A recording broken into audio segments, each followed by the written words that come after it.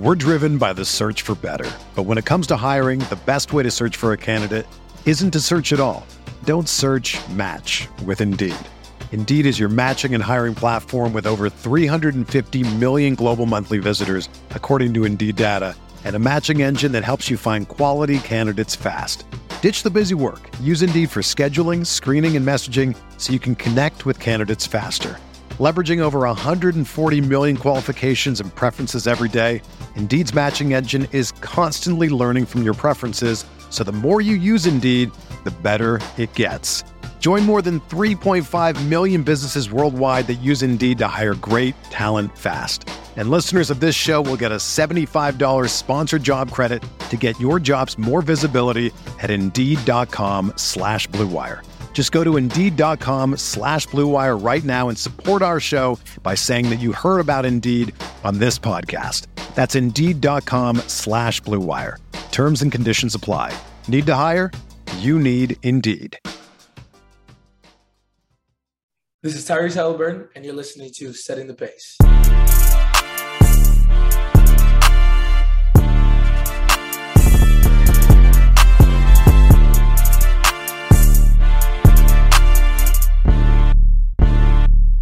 Look, setting the pace with Alex and Fauci. Alex and Fauci. Alex and Alex. If I put our jacks in the paint, how you gonna stop me? How you gonna stop me? We can go head to head.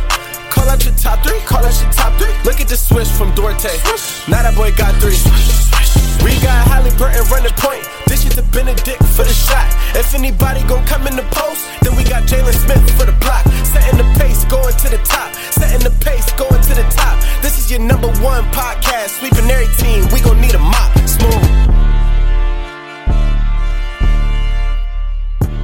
What is going on, everybody? Welcome back to another episode here of Setting the Pace. I'm your host, Alex Golden. No Michael Fauci today. He is on his way to watch West Virginia versus Pittsburgh. Obviously, you guys know he's a big West Virginia fan, so traveling down to play Pittsburgh. This is one of their all-time rivalries, and, you know, they haven't played each other in a long time. So Fauci had to be there for that. So I think we all are in agreement that we are cheering our butts off for Pittsburgh to pull this game out. It's always fun to see Fauci in misery, and so we are going to be pulling for Pittsburgh to win this game. But on today's episode, we got a lot to talk about because the Cleveland Cavaliers acquired Donovan Mitchell from the Utah Jazz in a blockbuster trade that kind of came out of nowhere. And because Fauci wasn't able to join me to talk about it, I've got Rhett Bauer coming on. Rhett Bauer, you've heard him probably a couple of different times on this podcast, as well as Locked On Pacers, and does a great job on social media, interacting with fans, and has his own podcast talking fantasy basketball and stuff like that. So Rhett really knows what's going on with the NBA in general, as well as this Pacer team, as it is his favorite team to watch and root for. So really fun conversation here with Rhett, talking about all the ramifications that came down with this deal, how it impacts the Pacers, how this could impact the Pacers and the Lakers negotiations, if there's still something there. Do the Knicks now have some disgruntled young players the Pacers could inquire about? So we talk about all of that here on today's show, but mostly we talk a lot about how this trade impacts both the Cavs and the Jazz, and how the Jazz now could be a worse team impacting the Pacers' race for Wembanyama. And then, of course, the Cavs getting better. Where do they fall in the Eastern Conference now with this new and improved team? And what does that pick mean for the Pacers? So a lot to dissect here on today's show. I'm going to get out of the way and bring on my guest, Rhett Bauer, after this. We're driven by the search for better. But when it comes to hiring, the best way to search for a candidate isn't to search at all. Don't search, match with Indeed. Indeed is your matching and hiring platform with over 350 million global monthly visitors, according to Indeed data, and a matching engine that helps you find quality candidates fast. Ditch the busy work. Use Indeed for scheduling, screening, and messaging so you can connect with candidates faster. Leveraging over 140 million qualifications and preferences every day, Indeed's matching engine is constantly learning from your preferences, so the more you use Indeed, the better it gets. Join more than 3.5 million businesses worldwide that use Indeed to hire great talent fast. And listeners of this show will get a $75 sponsored job credit to get your jobs more visibility at Indeed.com/Blue Wire. Just go to Indeed.com/Blue Wire right now and support our show by saying that you heard about Indeed on this podcast. That's Indeed.com/Blue Wire. Terms and conditions apply. Need to hire? You need Indeed. Joining me now on Setting the Pace, it is the one and only Rhett Bauer. Rhett, what's going on, man? Oh, not much, Alex. I'm excited to be here and talk about one of the biggest moves of the offseason. It finally happened. Were you at all surprised when that came across on your timeline or on your feed, I guess you could say, on Twitter?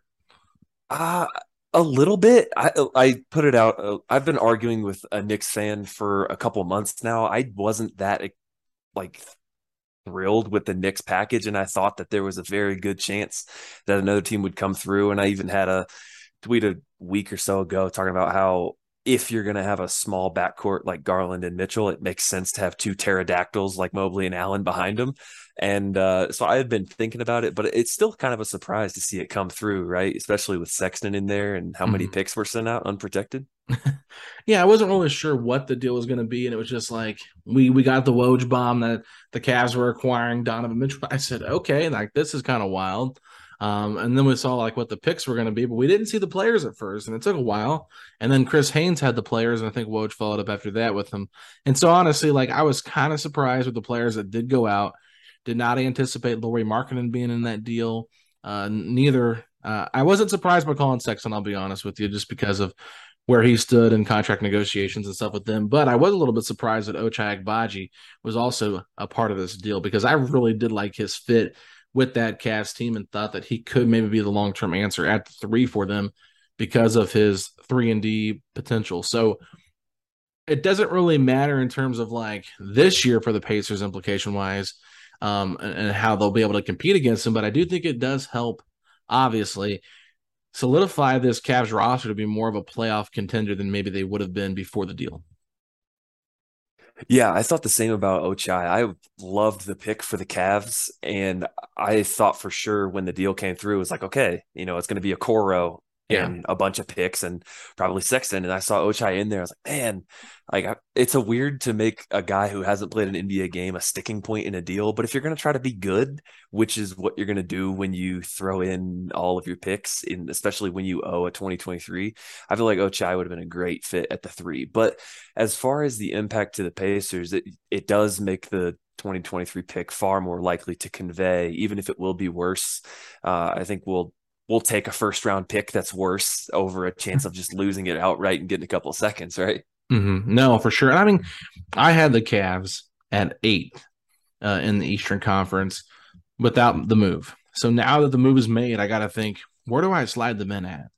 And this is really tough for me because I could put them anywhere from 4 to 5 or 6. I think that they have the potential to be that good.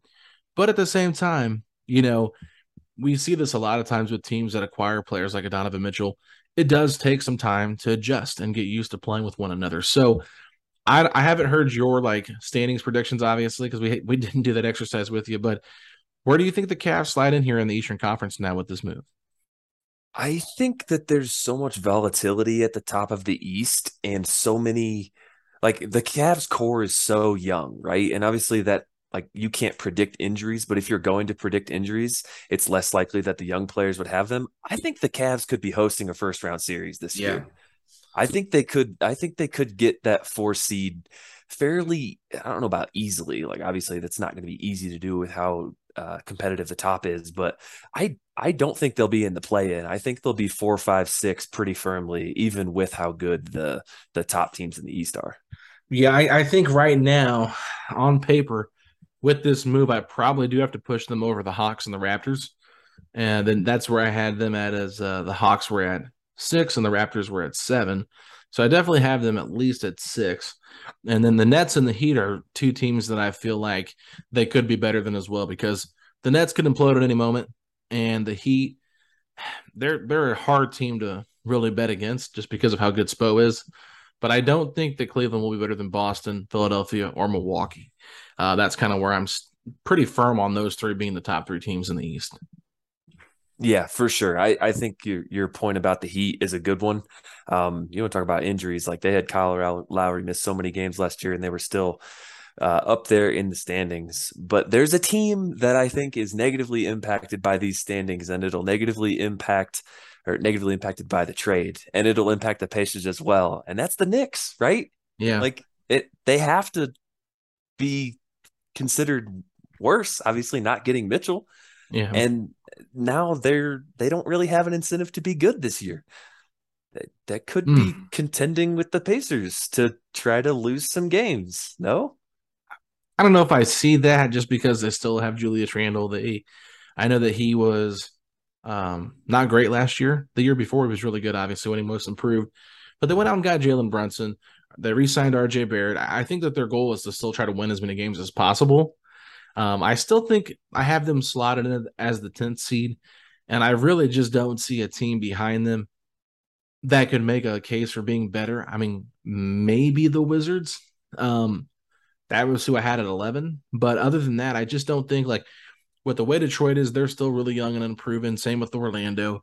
I think the Hornets are going to take a step back this year with Miles Bridges not being on the team. And I think the Pacers are going to be one of those teams that is pretty bad. So I personally think the Knicks still have a chance to make the play-in, even though they didn't get this deal done. But one aspect we didn't bring up is how all these players react to having their names involved in trade rumors for the past month, and does it negatively impact them?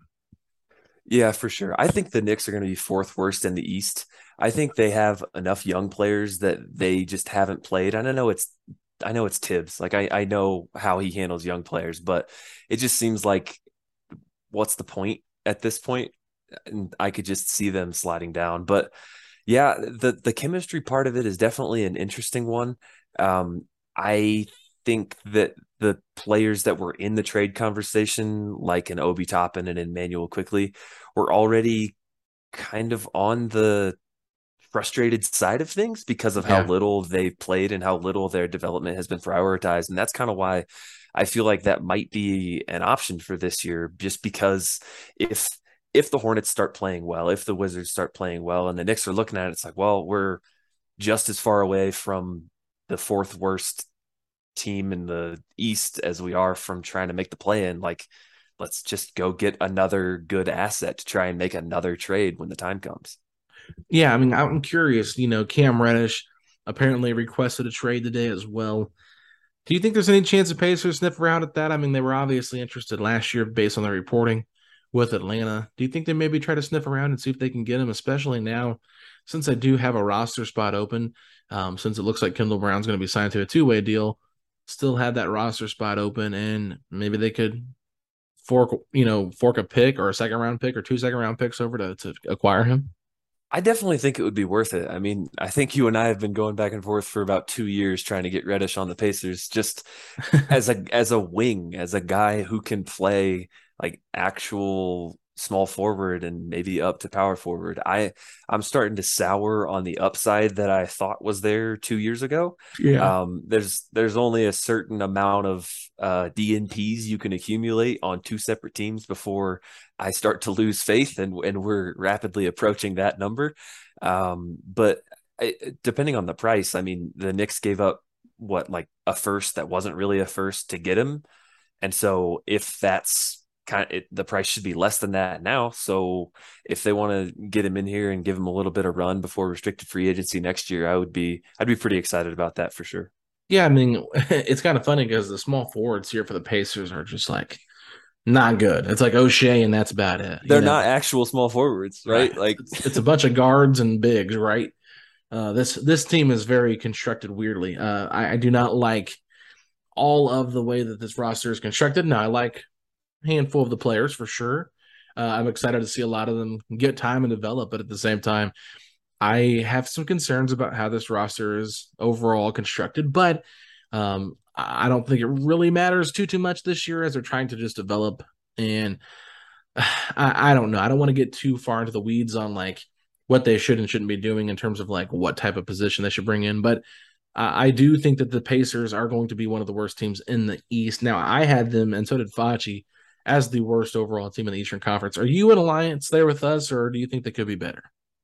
No, I don't think they'll be good. And I don't think they're going to have a roster that makes sense. Because like there's some teams that like Orlando, I think they're not a very good team, but they at least have a roster that makes sense. Like they have the guy in Paolo. They have a bunch of good supporting players. They have a bunch of guys who are versatile from position to position, not like stretching them from a position, but guys that can actually play the 3 and the 4, actually play the 1 and the 2, the 2 and the 3, 4 and the 5, and so on. So I don't think the Pacers have that. Like we said, they don't have a 3. And it's interesting to me. I was actually thinking about this earlier today. Like, how many of the players this year will actually be put into a good developmental context, and how much of that will support what Tyrese Halliburton is good at?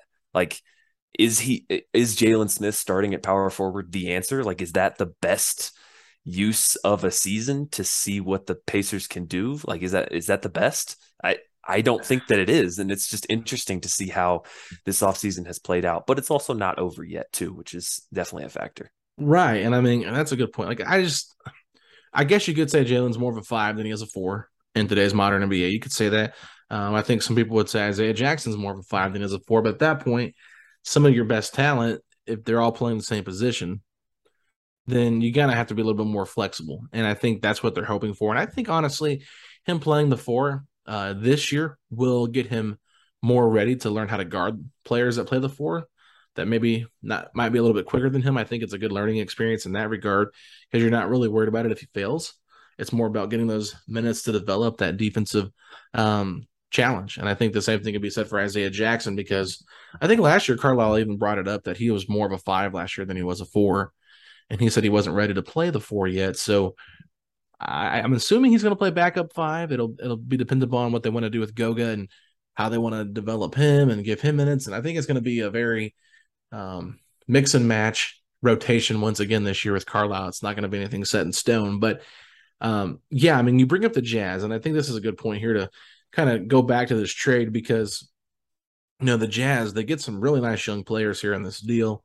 They get some picks from the Cavs. There's no doubt about it, but clearly not the same amount of pick haul that they got from Minnesota for Gobert. But I am curious, now that the Jazz are probably one of the worst teams in the NBA, that will impact the Pacers in a couple of different ways here, Rhett. And I think the first way here is obviously overall record in, the Tankapalooza here for Victor Wembanyama. But I also think now it's pretty clear, like, we already knew the Jazz were sellers, but how much more are they going to be willing to, like, give up on players like Bojan, Mike Conley, Jordan Clarkson in trades? Because we know the Lakers have been rumored heavily to the Pacers and the Jazz, trying to offload Russell Westbrook. So I'm curious, first, your thoughts on the record overall, and then secondly on maybe the Pacers and the Jazz kind of competing with each other, trying to give up some of their veterans here for some assets. Yeah, I do think the Jazz have some veterans that I think can win games more so than the Pacers do. Yeah. Like, I think, with a guy like Mike Conley and Bojan, like, those are 2 really good players, like quality starters. Whereas on our end of things, like, Miles is obviously a quality starter, but he's also big. So how much is he impacting winning on, like, a bad team? And then Buddy is the other piece. And how much is he impacting winning with how many guards we have? Probably not very much. So I'm not as worried about that. But I completely agree that they're going to be selling these guys hard. And I am a little bit worried about what that's going to look like, because the Jazz right now don't have any player close to Halliburton on their roster. Like, Halliburton by himself is going to be capable of winning more games than what the Jazz currently have on their roster, assuming they get rid of the vets. And so I'm a little bit worried about that. And it's just going to be one of those things where it might just come down to who is more blatant about it at the end of the year, or when the Jazz start trading or resting those guys. Yeah, that's a great point. I mean, I'm just looking at, Utah's depth chart right now. Even with all the veterans they have, it's like you got Conley, Clarkson, and Butler as your point guards. You got Sexton, Beasley, and Agbaji as your shooting guards, and Bogdanovich and THT as small forward. Vanderbilt and Markkanen as your power forwards, and Kessler. And then I guess, who's going to play that center position for the backup center for the Jazz? It's like Rudy Gay is like one of the other guys in there. Udoka Azubuike. Oh, yeah. I think is the other option. Yeah. Yeah. So it's like they're just such a weird team right now. And obviously, like, I like the idea of Sexton getting a chance to prove he's something there. But I mean, same with Agbaji. THT, I think he was miscast in LA, and obviously they definitely overvalued him. Could have had Kyle Lowry a couple of years ago for him. And then Walker Kessler, obviously being a first round pick this year, that was traded from Minnesota. So, I mean, they have young pieces that it's like, okay, cool, they're developing, but we know Danny Ainge and we know how he destroyed the Celtics to build them back up and did a pretty good job at it, to be honest with you. Now that Celtics team that he's kind of assembled through the draft, and then obviously Brad Stevens has tied up some loose ends, got them to the finals last year. So I think the Jazz have an idea of what they're doing. I think Danny Ainge is smart enough to know, like, hey, this is the right time to tank because this draft is super loaded. And we were going nowhere with this combination. It was kind of running, and it ran its course. We all know that. Like the Gobert Mitchell thing was never going to be able to win a championship. And so that's why I'm kind of fascinated here with what Cleveland did, because obviously Donovan Mitchell to me is a really good player, and I don't want to discredit him at all. But I got a little bit of pushback on this, and I might get some pushback from you, but I still feel like if I'm the Cavs and I'm building this thing, I'm still building this thing as Evan Mobley's team. I still think he is the best player on this team.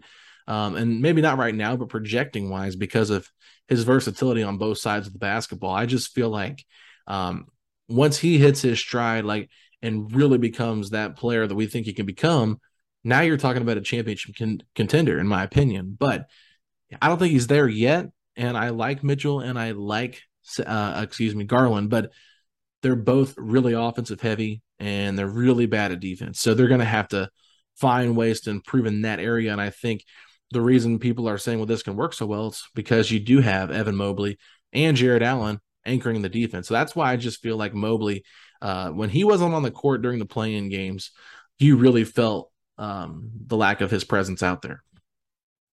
Yeah, I get that for sure. And I think operating on Mobley's timeline is probably the right call. You already have Garland locked up, right? So he's on that contract, and you are going to only go as far as Mobley's going to take you, probably similar to how the Wolves are right now with Anthony Edwards. Like, you know what you're getting from Cat, you know what you're getting from Gobert. Unfortunately, you know what you're getting from D'Angelo Russell. So Anthony Edwards is the swing piece that's going to decide that. And that's the same thing with Evan Mobley. And I think the part of that I get from the Cavs perspective is, you know what Evan Mobley is good at right now, and that is defense and just filling all of the gaps. So if you can get another offensive heavy player like Mitchell to make his life easier on the offensive end, to either take pressure off of him while he figures out things with the ball, or gives him more opportunities to just score, to just be a threat, that's definitely helpful. But also, like, how often do you get a chance to get a player like Donovan Mitchell, right? Like, I know stars are just seemingly always available, but Mitchell's 26. Like, it's not very, like, go look at the list of players who are like borderline all-stars and turning 26 or younger, and like, tell me how likely it is that they become available. So I think that was part of the calculus too for the Cavs, is like, it might not be a perfect fit, even though Mitchell was known for his defense coming out of Louisville. So there's a chance he gets back to that. But I just think that, like, this is just a move that is betting on Mobley being good enough defensively and Jared Allen being good enough defensively. And I guess Isaac Okoro too, at the 3, that, like, okay, you guys are insane on the back line defensively. And then Mitchell and Garland are insane offensively as well, both as shooters on and off the ball, distributing, creating shots for themselves and others. So, like, I get that the fit isn't perfect. I get that you're operating on Mobley's timeline, but I think more importantly, you might be operating on Mobley's timeline as he's on his rookie deal, right? Yeah. No, that's a good point, because they obviously can afford it now to have all these big contracts that they're giving out, because Jared Allen got a pretty nice contract from him last year. They just extended Garland, and now they've got Mitchell on his deal for the next 3 years. So, you know, they've done a good job. And I think, you know, the fact they were able to recoup so much value to a certain extent for Lauri Markkanen, I mean, what he did last year in Cleveland was super impressive. And I just felt like you could not legitimately consider them a serious threat with him as a starting 3 moving forward. I mean, I liked what he did in the playing game against Atlanta. He was lights out, but at the same time, it just felt like this was not going to be something that was long term. It wasn't going to be sustainable to me anyway. And I really was hoping last year when the Pacers traded Karis LeVert to the Cavs that we would get Isaac Okoro back. I almost wanted him over getting a first round pick like we did.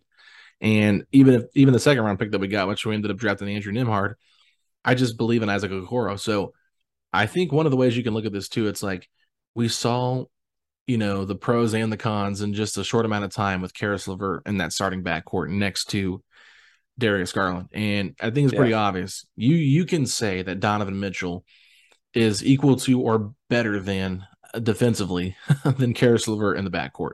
So Karis might have a little bit more size, but he's a bad defender. We saw that in Indiana multiple times. He's just not there defensively. But I do think offensively, uh, as creative as Karis can be, Donovan is a much better offensive player. So clearly, the Cavaliers are banking on Karis LeVert being that spark plug off the bench, because I thought he really might be involved in this trade just because he's on that expiring contract.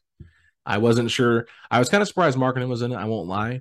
But I thought LeVert might be in it just because he $18 million, I think it is, or close to that on that expiring deal. I thought it made a lot of sense. So the Jazz don't have to worry about having a bunch of long-term money, and then they can get these picks, but they were able to stockpile and get some nice young players. So banking on Karis LeVert now, it'll be interesting. I don't know if he'll get that extension in Cleveland now with them getting Donovan Mitchell, but if he can really play well in that six-man role, then maybe we could be talking about a potential candidate for six-man of the year.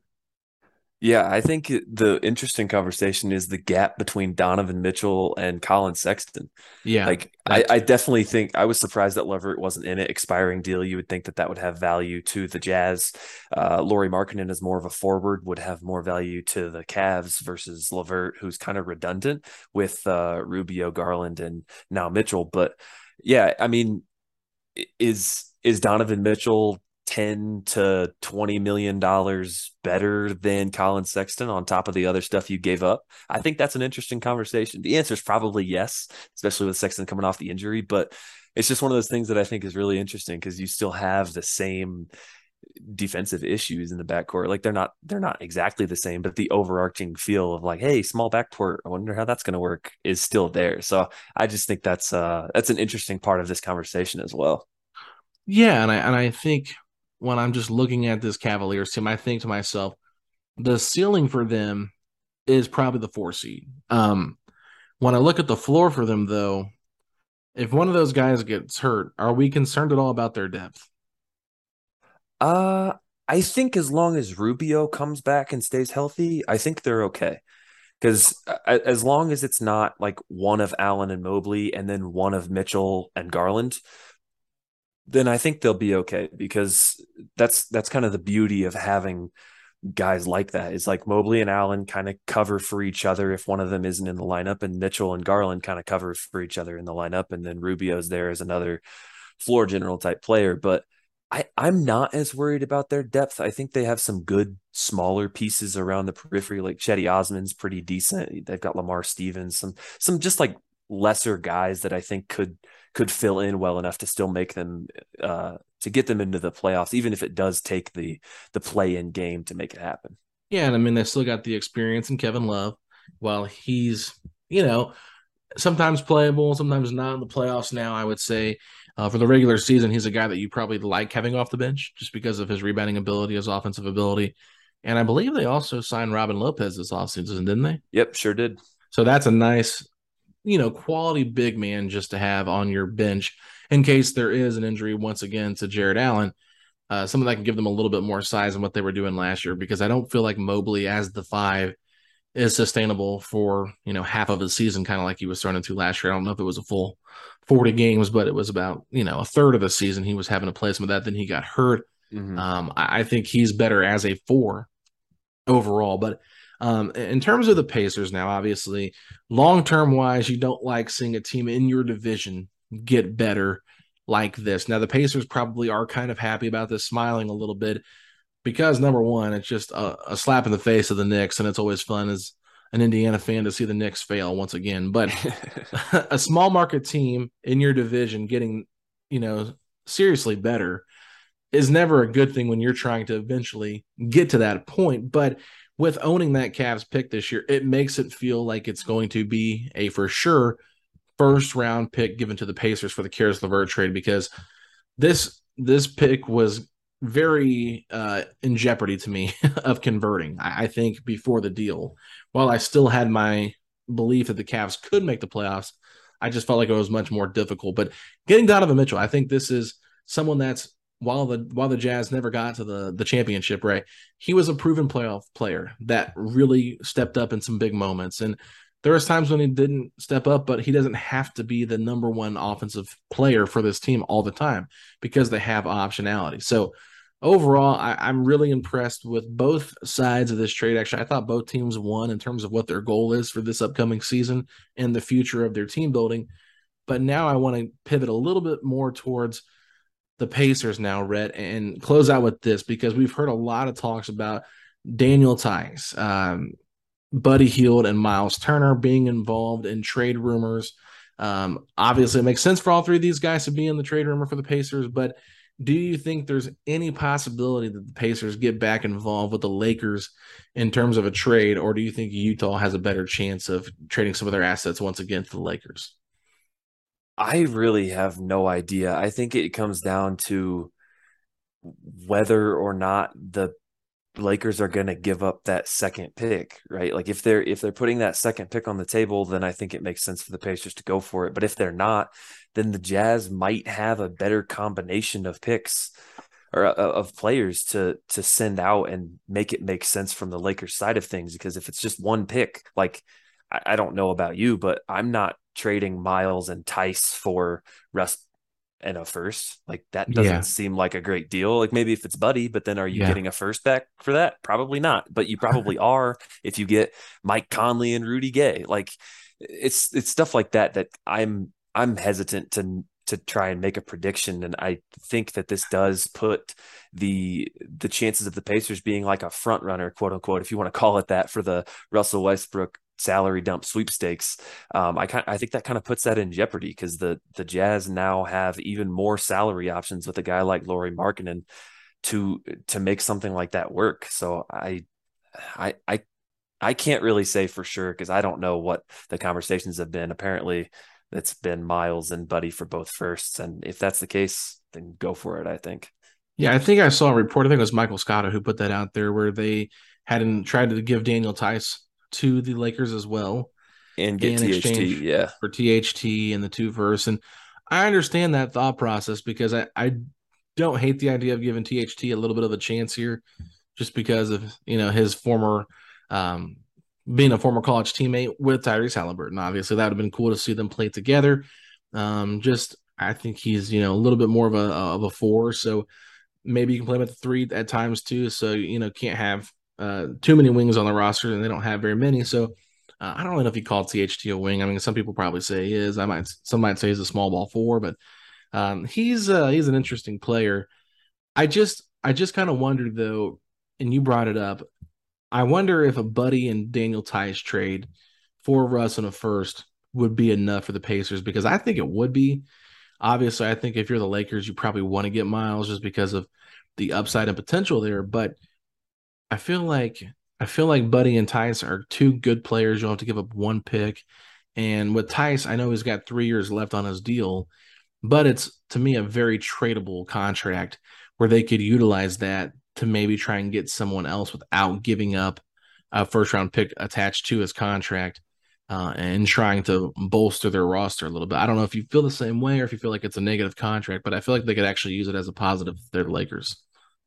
Yeah, I'm not sure the Lakers would give a first for Buddy and Tice just because I think that the money is kind of equally bad on both sides. Like Russ is at least expiring, whereas Buddy's a useful player for the Lakers, but has extra years, and Tice would be useful, I guess, but not. I'm not sure that they would want to use a first on that, especially when the Pacers do have Miles as an option. So I just want to see what happens. Like I don't think Russ plays another game for the Lakers, and I just want to know where he ends up because I think that's going Yeah, to be a fascinating transaction. that's true too. So let me ask you this because I enjoy ranking things to a certain degree depending on what it is. But if you're looking at Mike Conley, Bojan Bogdanovic, Jordan Clarkson, Miles Turner, and Buddy Hield, who would you rank or how would you rank those five in order of most valuable in a trade? Miles has to be first, I think. Just even though he is an expiring contract, I think his fit with AD on both sides of the floor makes the most sense. And they already have Pat Bev and Kendrick Nunn, and so I think there's some decent ball handling and shooting there. at the guard spots. I think probably Mike Conley would be second of that group. He's 35, I think, with a non-fully guaranteed next year. Bojan is probably third, just as a forward versus a guard for the Lakers. I think that would be important. Buddy, and then I don't even know who else was there. Clarkson, Jordan Clarkson. Yeah, wouldn't really care for Clarkson much on the Lakers, and then Rudy, or I guess, you could do Gay Rudy and Tice. I mean, I'm not sure. Yeah, Gay and Tice are probably last. I'm not really worried about that, honestly. Yeah, it's tough. I think that I would probably flip flop Bojan and Conley if it were me looking at the players, just because Probably. I just feel like Bojan's been a little bit more consistent, really good shooter. And we saw, like, in the right system, he can play good enough defense. Not great, but good enough. He's a little bit younger as well than Conley. Doesn't need the ball in his hands at all. I mean, he's just a flat out shooter and scorer. So I think he can kind of pick his spots. And there's been some reporting now that I think the Suns have interest in acquiring him, which makes a lot of sense. And I know that there's some fans in Dallas that are very intrigued by trying to go out and get Bojan. So I think that the Jazz have some options there. Now, that partial guarantee for Conley's contract, do you know what that partial guarantee is in year 2? I don't, but I will look at it right now. Okay. Because I'm just curious. Great podcasting. Well, how much is he making? You know what it is? He's 35 years old, 22.7 this year, and next year he has 14.3 of his 24.3 guaranteed. Ooh. So you can cut off about 10 million next year if you wanted to.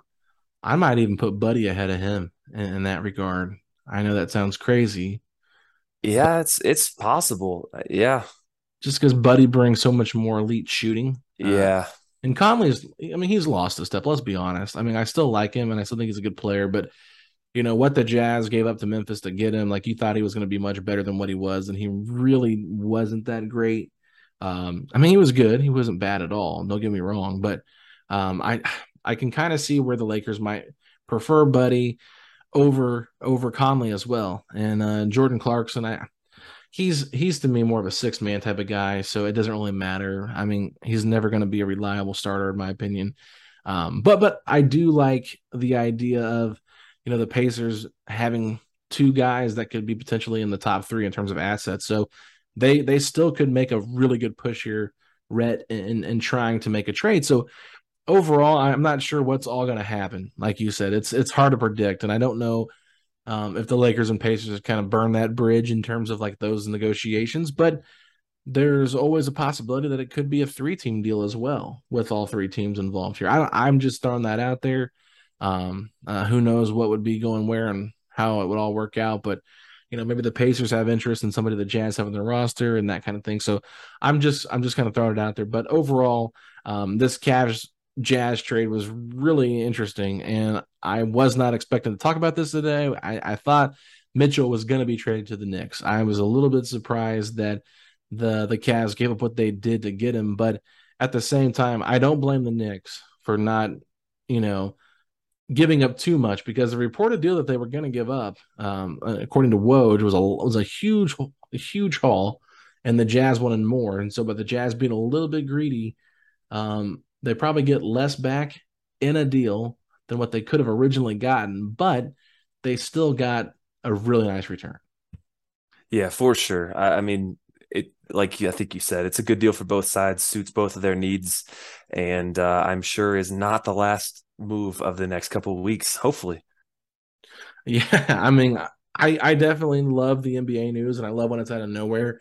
I think a lot of people are overreacting to it, yes, because there is no NBA news right now. This is all we have. So we are desperate for some news, and training camp will be here before you know it. We are finally in the month of September. So cool to see that the season is just around the corner. But Red, anything else you want to add before we sign off here? I don't think so. Just like I said, looking forward to the rest of the transactions. I want to see what this team looks like when the dust settles, see what the league looks like when this dust settles, and be able to more accurately predict what to expect from some of the guys on the team. Yeah, and I think I need to ask you one more question, because Sam Quinn on Twitter threw this out there, and I'm very fascinated to figure out what your answer is going to be here, and you might not have one, but he said now that, Bradley Beal re-signed his contract, and now that Mitchell's traded and Gobert's traded, who is the next superstar to one out? I don't love predicting this kind of stuff, but it is fascinating to kind of think of who could that guy be. So do you have any guesses on what you or who you might think might want out? I replied to that tweet, and I'll give you my answer. I thought LaMelo Ball. That to me makes the most sense. He was an all-star last year. The Hornets are in a weird spot. Have some older veterans that are making some decent money. Their young core is not great, really, outside of like PJ and LaMelo, and with Miles Bridges kind of going through what he's going through, it could just kind of be the writing on the wall. And I think LaMelo will want to play somewhere a little bit more. I'm trying to say this the right way, a little bit more interesting. Maybe a roster that has more talent. Like, I don't know where the perfect fit for him would be at, but I definitely can see him winning out. Yeah, I think it's between LaMelo and Jaylen Brown for me. Those would be my two answers. I think SGA is like the token answer, but I don't think they're doing all of this without his not sign off, but like an understanding between him that they're gonna try to be good eventually. So I'm gonna say LaMelo and Jaylen. Is there a dream destination you have for LaMelo? I think him on like somewhere like the Magic would be pretty awesome. Just like another young team that kind of just comes out of nowhere and gets a guy like that. I think that'd be pretty cool. I don't think I mean, him on the Celtics would be pretty cool. LaMelo and Tatum would be awesome. But no, I don't. Now we're getting way too far down the line. I'm just throwing it out there. I mean, that'd be interesting. A LaMelo for Jaylen Brown trade.